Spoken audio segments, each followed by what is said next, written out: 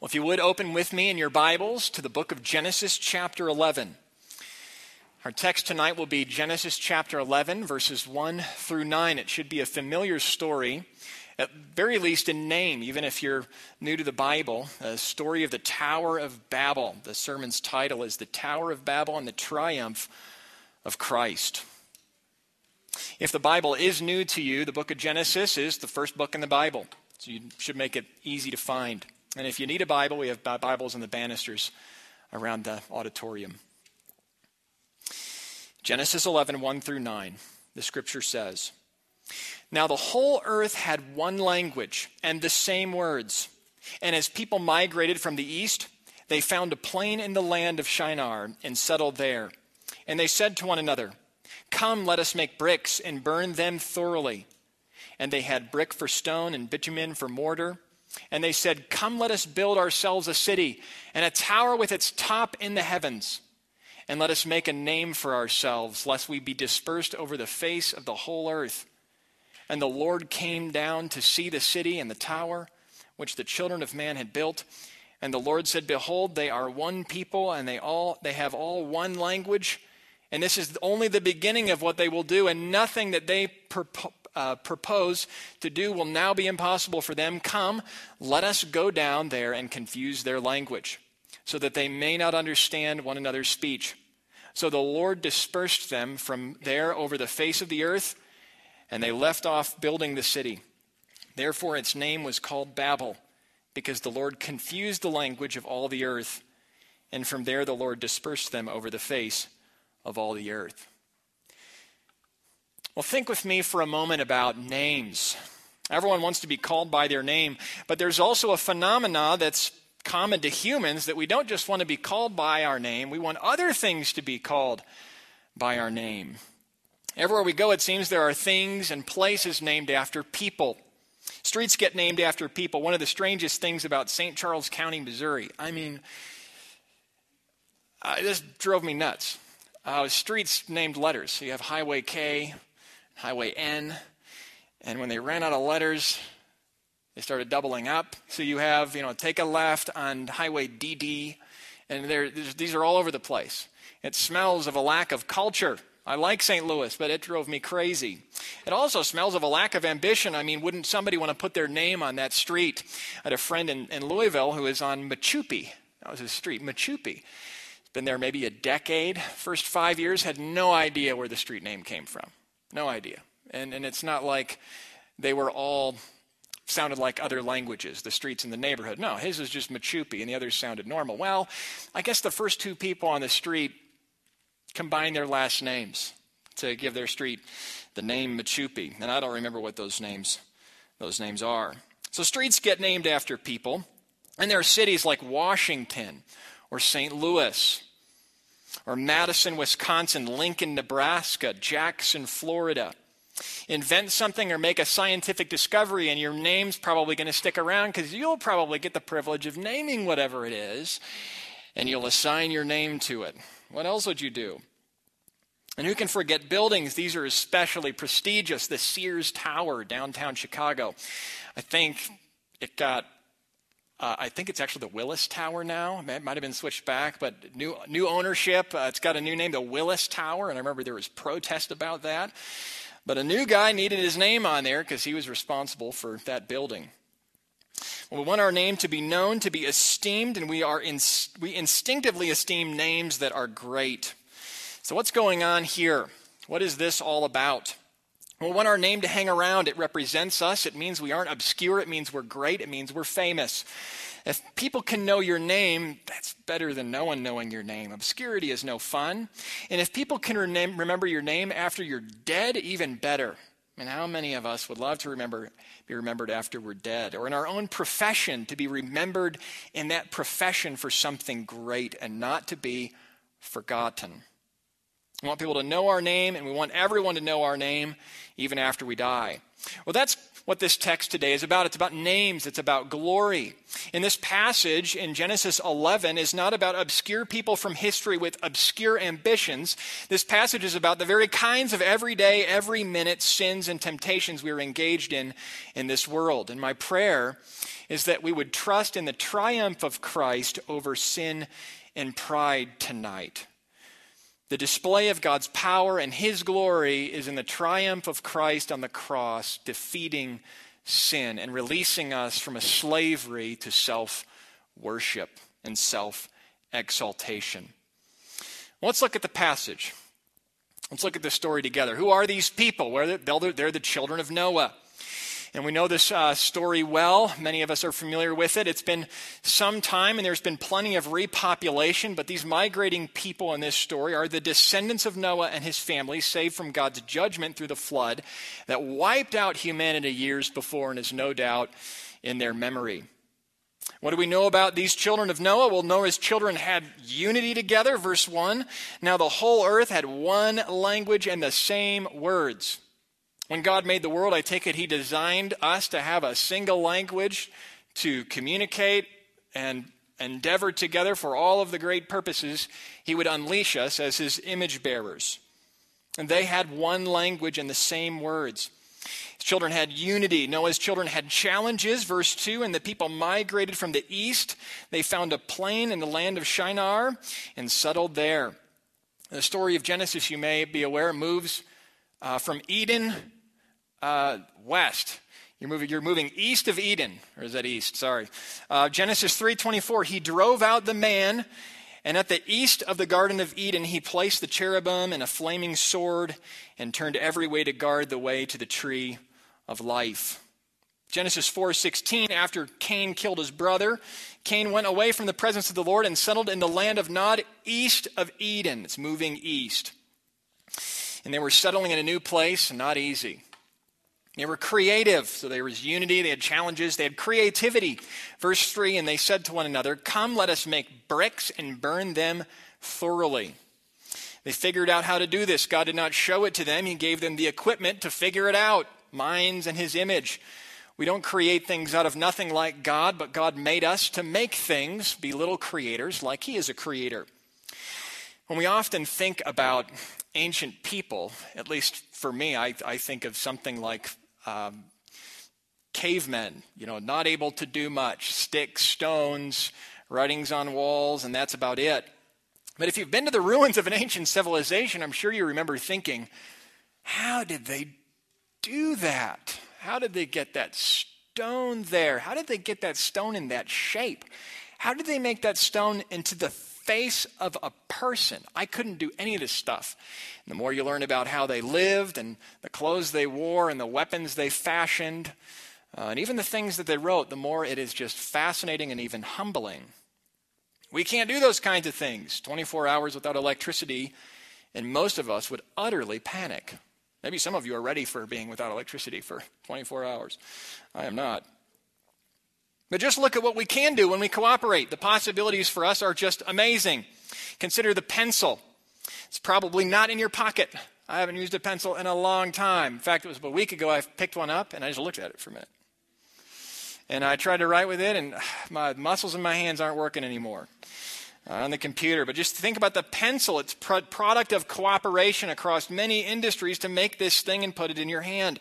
Lead, wood, metal, paint, whatever the eraser is made out of. And the stuff comes from different parts of the world. It is transported. There's economics involved in this. There's treaties probably involved in this. It's crazy what is possible with cooperation. It is marvelous, and it rebounds to the glory of God. We should give him all the credit for what we can do. Humans have creativity. These folks did. They were making buildings and planning a building out of burnt bricks, and this thing was probably going to be amazing. Consider the phone in your pocket. We were out for pizza, and my daughter, I took a picture of my kids eating pizza to text it to my aunt. And my daughter says, what are you doing? I said, taking a picture of you and sending it to Aunt Fran. How did you do that? And I stared at her. And then I actually attempted an explanation that involved invisible signals and towers.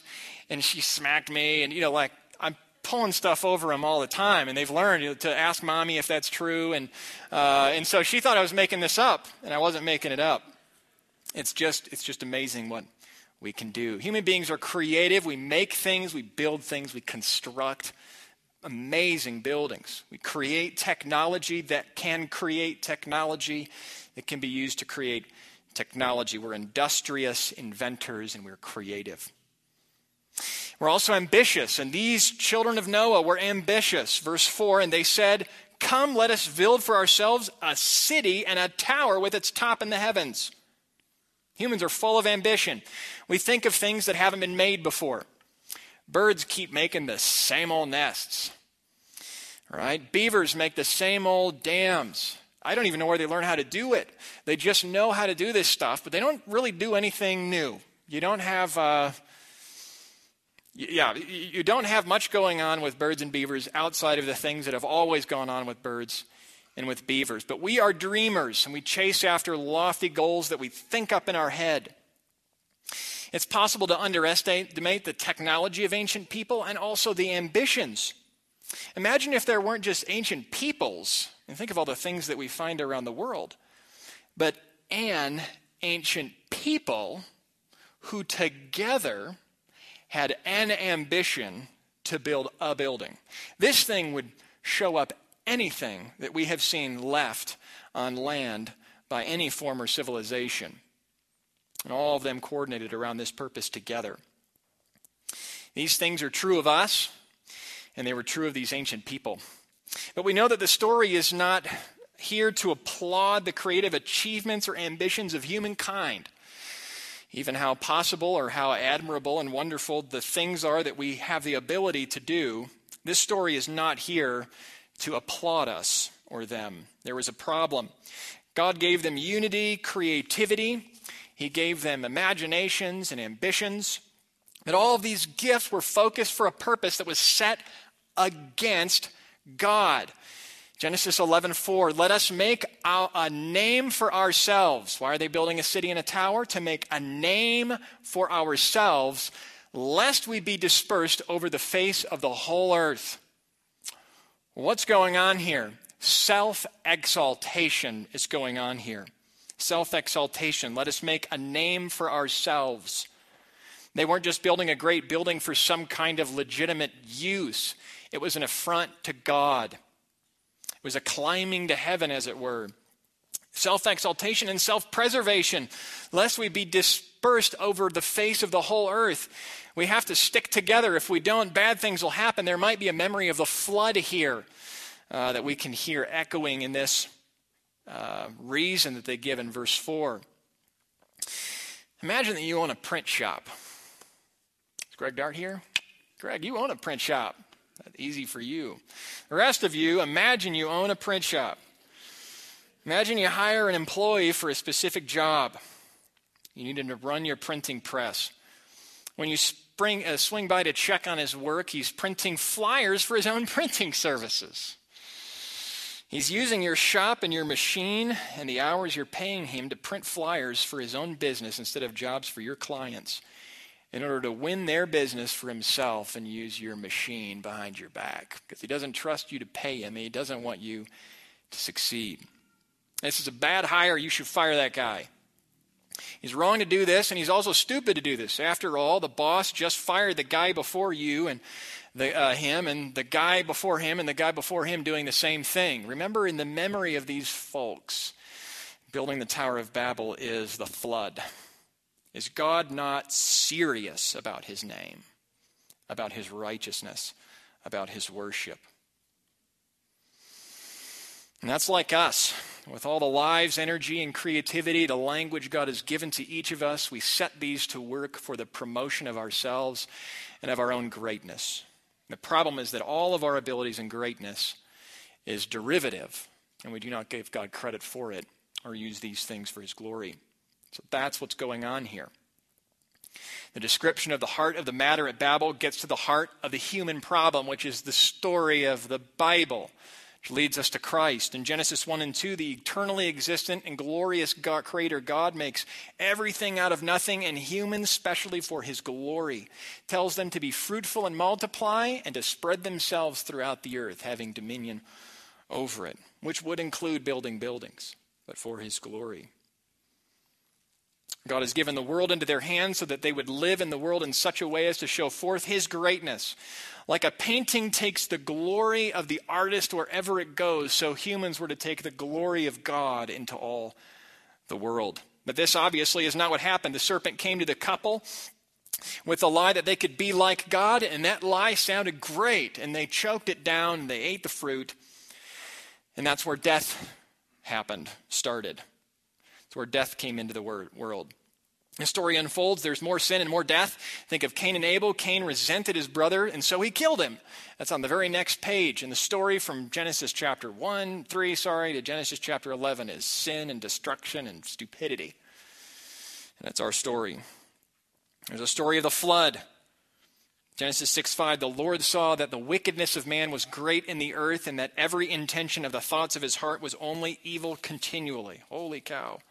And so God, sparing Noah and his immediate family, destroyed every living person. And after the water dried up, God gave Noah some commands. These will sound familiar. Genesis 9:1. And God blessed Noah and his sons and said to them, be fruitful and multiply and fill the earth. That's basically what he said to Adam. It's like saying, all right, let's try this again. But Noah and his generations did not obey. Water washed the earth, but the human heart was unchanged, unwashed, uncleansed. And together the human race was a force for great destruction, even as they were constructing a great tower. And here in chapter 11, we have the last scene of what is the first act of the book of Genesis, an ironic story that makes a clear point, and this is the point. Mankind is hopeless. Sin extends to every part of every person on the planet. That is the point. You're reading Genesis, all this tripping and falling and sin and rebellion. Climaxing in chapter 11 is to say, there is nothing you guys can do. You have no hope before this God. With all the chances and all of the threat of judgment and reality of judgment, the cycle begins again, that of rebellion and sin, and then God's just wrath. And the tower was a physical expression of the inward sin of self-exalting, self-preserving, God-defying spiritual insanity that is at the heart of every human. So what did God do? What did God do? Well, the Lord came down. And this is not good for their self-exalting, self-preserving purposes. He came down first to see what was going on. Verse 5, and the Lord came down to see the city and the tower which the children of man had built. He came down to see. It's interesting language, isn't it? They were building a tower in the heavens, but apparently God couldn't even see it. That's what's going on here. Of course, God can see it. This is kind of poetic work going on in the story. They're building this tower into the heavens in ancient Babylon, which is would be on the minds of any of the first readers of this text, which started, by the way, right here in this story with the division of nations. Babel and Babylon being the same word in Hebrew, actually. So Babylon is in the background as we read this. They would build ziggurats, I think you say them, stair-step, temple-looking things into heaven so that their God could come down and meet them. Their gods needed help to do that. And they could actually build a staircase to get to their God. Isn't that nice? This God, no. They try to build a tower, and God has to come down in order to see the tower. So it's kind of insulting. It's meant to be a play on the language to kind of make fun of the builders. God couldn't even see it. But of course he could. There's a point being made. They thought they could reach him, but they can't. Our God is in the heavens. And this is not what they expected. It is certainly not what they expected. He came down to see the city and the tower, which the children of man had built. Children of man or children of Adam. Same word. The children of Adam had built. They're acting just like Adam. These are sons and daughters of Adam, the man who fell into sin and led us there. These aren't just sons and daughters of Noah, although they are. They are also sons and daughters of Adam. And they are collectively doing together what Adam did alone and with his wife. So God came down to see what the children of man were doing and to square up the situation. Verse 6, and the Lord said, behold, they are one people and they have all one language, and this is only the beginning of what they will do.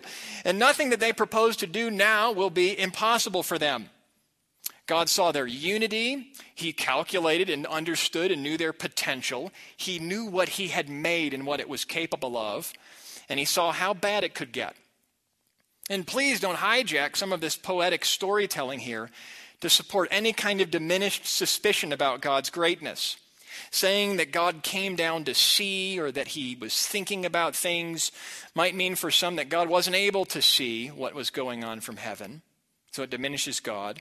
But it is actually the opposite. God is so high up that he cannot be reached by man's greatest attempts, even under one language with one purpose. He can't even see our highest towers from his home, and we think that we can reach him. He came down to see what was going on. He also came down to judge and to restrain sin. To judge and to restrain sin. Verse 7 and 8. Come, let us go down and there confuse their language so that they may not understand one another's speech. So the Lord dispersed them from there over the face of the earth, and they left off building the city. God saw what they were capable of, and so he took a key to that potential away. What was that key? Talking and being understood. He confused their language. Think about that. Language is a gift from God. Imagine what life would be like without the ability to talk. We might be like the beavers or the birds, just doing the same thing over and over again. No, language is a gift from God, and in this case it was abused, and so he took understanding away and divided their languages. Even at their best, think about this, even at their best, the NSA can only track, this is in the news, right? Can only track what people are saying. They cannot decide whose language gets changed. All right, those guys, we're going to divide them into two languages. Who could ever compete with a power like that? Well, that's just to highlight the sovereign greatness and the power of God, who can just decide in a moment and speak that kind of change into human life. He dispersed them. Now, if you're reading Genesis carefully, by the way, and you may have noticed this, when we come to chapter 11, you will be scratching your head. And you might say, a contradiction. Chapter 10 is we might call it the Table of Nations. It outlines where everyone lives, where the languages are and where the people are. It's kind of like a genealogy of nations and languages. And it ends by saying, these are the clans of the son of Noah, according to their genealogies and their nations, and from these nations spread abroad on the earth after the flood. But then chapter 11 starts out saying, the whole world was united in one language and came together around one project. What's going on here? I mean, Hebrew moves from right to left on the page, right? But the story shouldn't move backwards too, or switch gears and move forward and backward. But actually it can. He states the obvious up front, that there are different nations and people all over. Imagine reading this. Oh, okay, so this is where everyone's at and this is where they went after the flood. But then he surprises you by telling you the story of how and why that's the case. Here's how it happened. Everyone had one language after Noah, which makes sense. And then they tried to become like God, like Adam did. And so God gave them new languages and spread them out. In one sense, this is judgment. It's a frustration of the plans and purposes of man. But remember I said restraining sin. In another sense, important sense, it's also a grace from God. It's also grace, a form of restraining grace. It's grace because through the confusion of human language, God restrains human sin. There are certain possibilities for human sin that will never be realized because people are spread out and speak different languages. It decentralizes human evil so that it cannot concentrate itself so densely in one people and one purpose. Here's how one pastor put it, now thinking in our own context of the world we live in, as Christians with a mission with the gospel. Listen to these words from John Piper. God's division of the world into different languages hinders the rise of a global monolithic anti-Christian state that would have the power to simply wipe out all Christians. We often think that the diversity of languages and cultures and peoples and political states is a hindrance to world evangelization, the spread of Christ's glory. That's not the way God sees it. God is more concerned with the dangers of human uniformity than he is about human diversity. We humans are far too evil to be allowed to unite in one language or one government.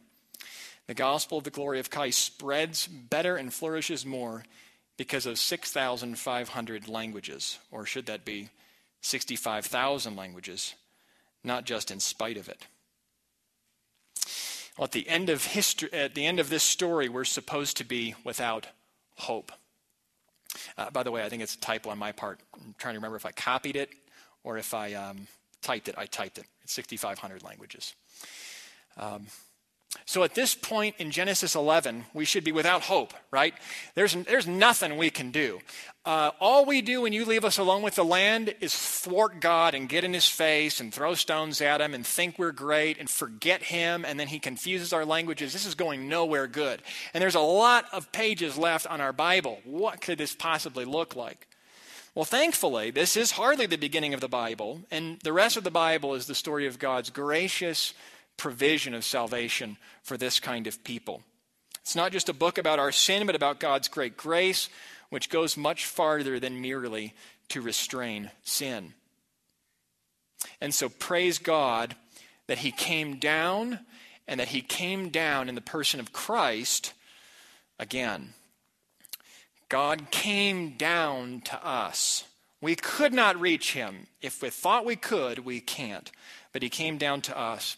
If you will, in your Bibles, turn to Philippians chapter 2. We'll be looking at verse 6 through 11. Philippians 2, verses 6 through 11. And as we think of the pride of man, who thinks he can reach God with hard work and creativity that he received from the God of heaven, listen to this description of Jesus' work.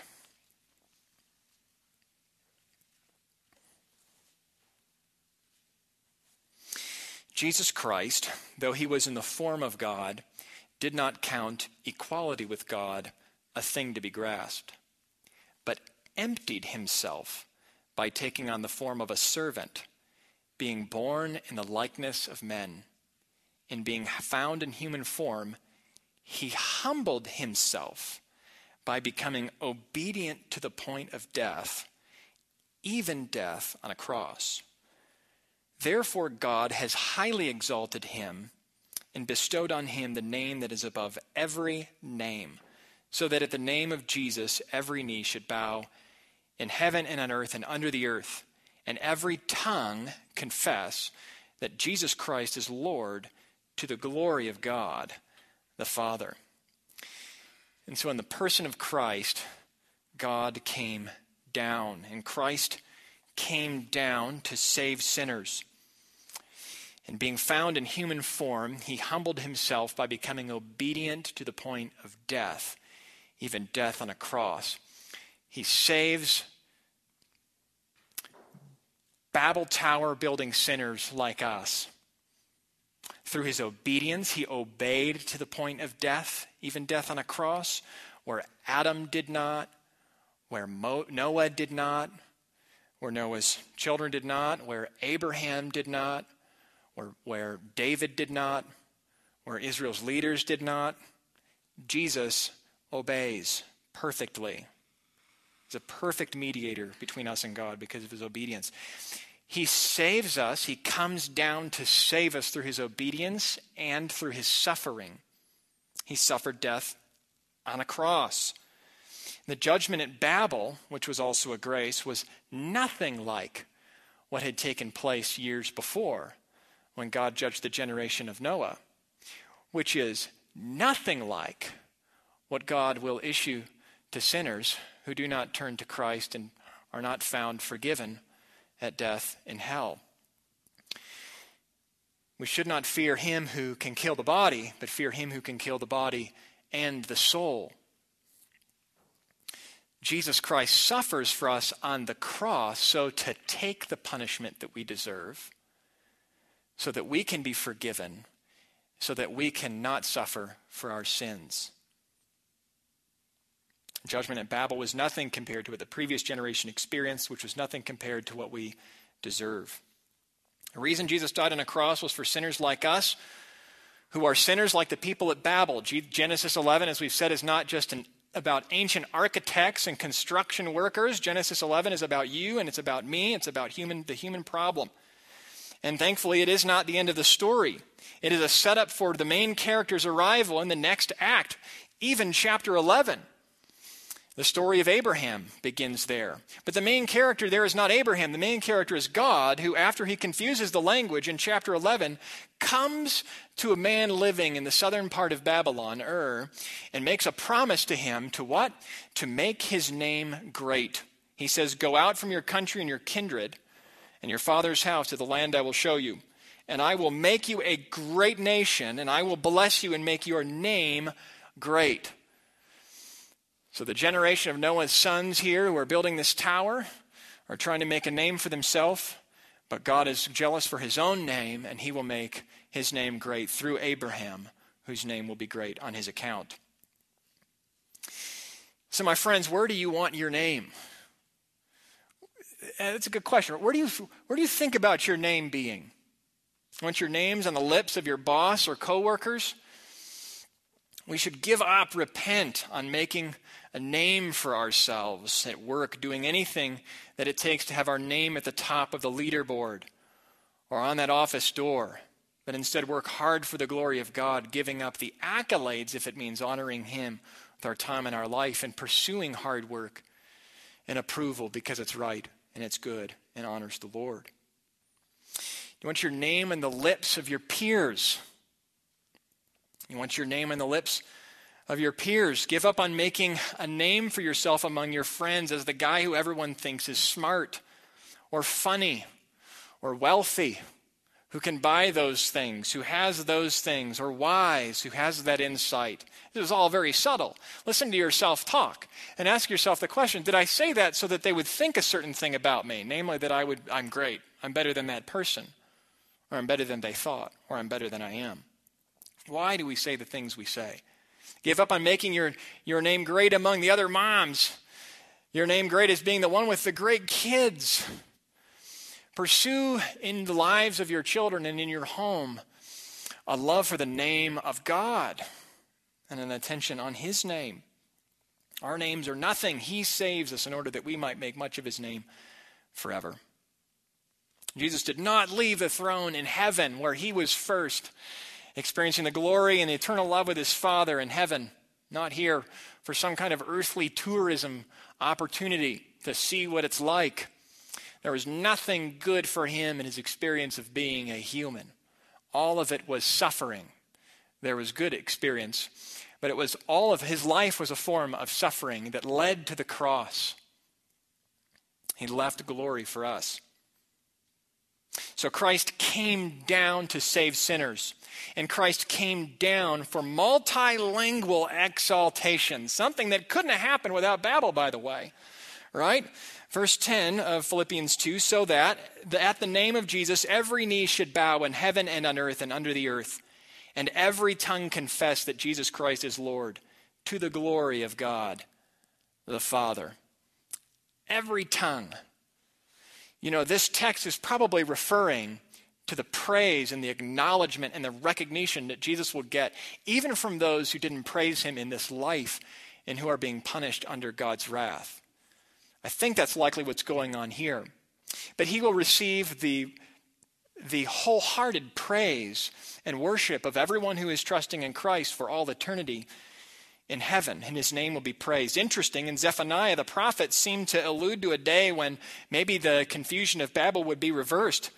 Zephaniah 3:8, therefore wait for me, declares the Lord, for the day when I rise up to seize the prey, for my decision is to gather the nations, to assemble kingdoms, to pour out on them my indignation, all my burning anger, for in the fire of my jealousy all the earth shall be consumed.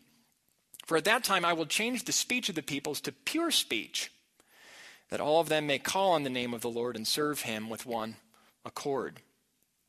Jesus, of course, says he has all authority in heaven and on earth and sends his disciples out to make disciples among the nations, right? Where did that start? In Babel. And at Pentecost, Jesus sends the Spirit. In Babel, there was confusion of language so that they couldn't understand each other, and their purposes were thwarted. At Pentecost, they're speaking different languages, but they can understand each other, and they're confused. The text says, astonished. There's a reversal of Babel that happens when Jesus comes, is raised from the dead, and sends his Spirit, and now unites us in one purpose, to take his name to the nations. Isn't that neat? And in the new creation, Jesus Christ will be praised. Listen to Revelation 5:9. For you were slain, we'll sing, and by your blood you ransomed people for God from every tribe and language and people and nation. And listen to these words just a few chapters later in Revelation 7. After this I looked, and behold, a great multitude, John says, that no one could number, from every nation, from all tribes and people and languages, standing before the throne and before the Lamb, clothed in white robes, with palm branches in their hands, and crying out with a loud voice, Salvation belongs to our God who sits on the throne and the Lamb. And all the angels were standing around the throne and around the elders, the four living creatures, and they fell on their faces before the throne and worshiped God, saying, Amen, blessing and glory and wisdom and thanksgiving and honor and power and might be to our God forever and ever. Amen. A reversal of Babel. God does not just thwart human plans that are against him. He executes his own, and in eternity he'll be worshipped by every language and every nation.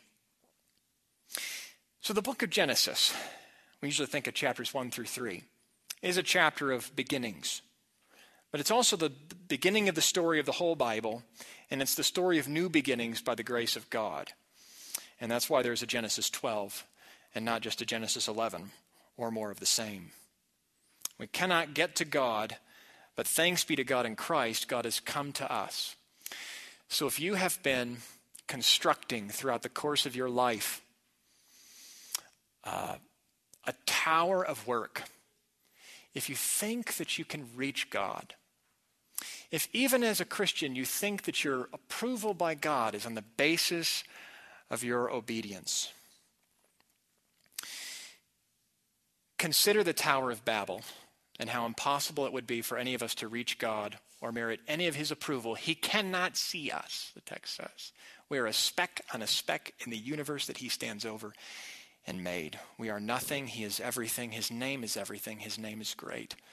And our salvation and our ability to hear from him in his word and be heard by him in prayer is all on account of his grace, which is the point of the Bible's story. The Tower of Babel points us to the triumph of Jesus Christ over sin and over death, which is our only hope.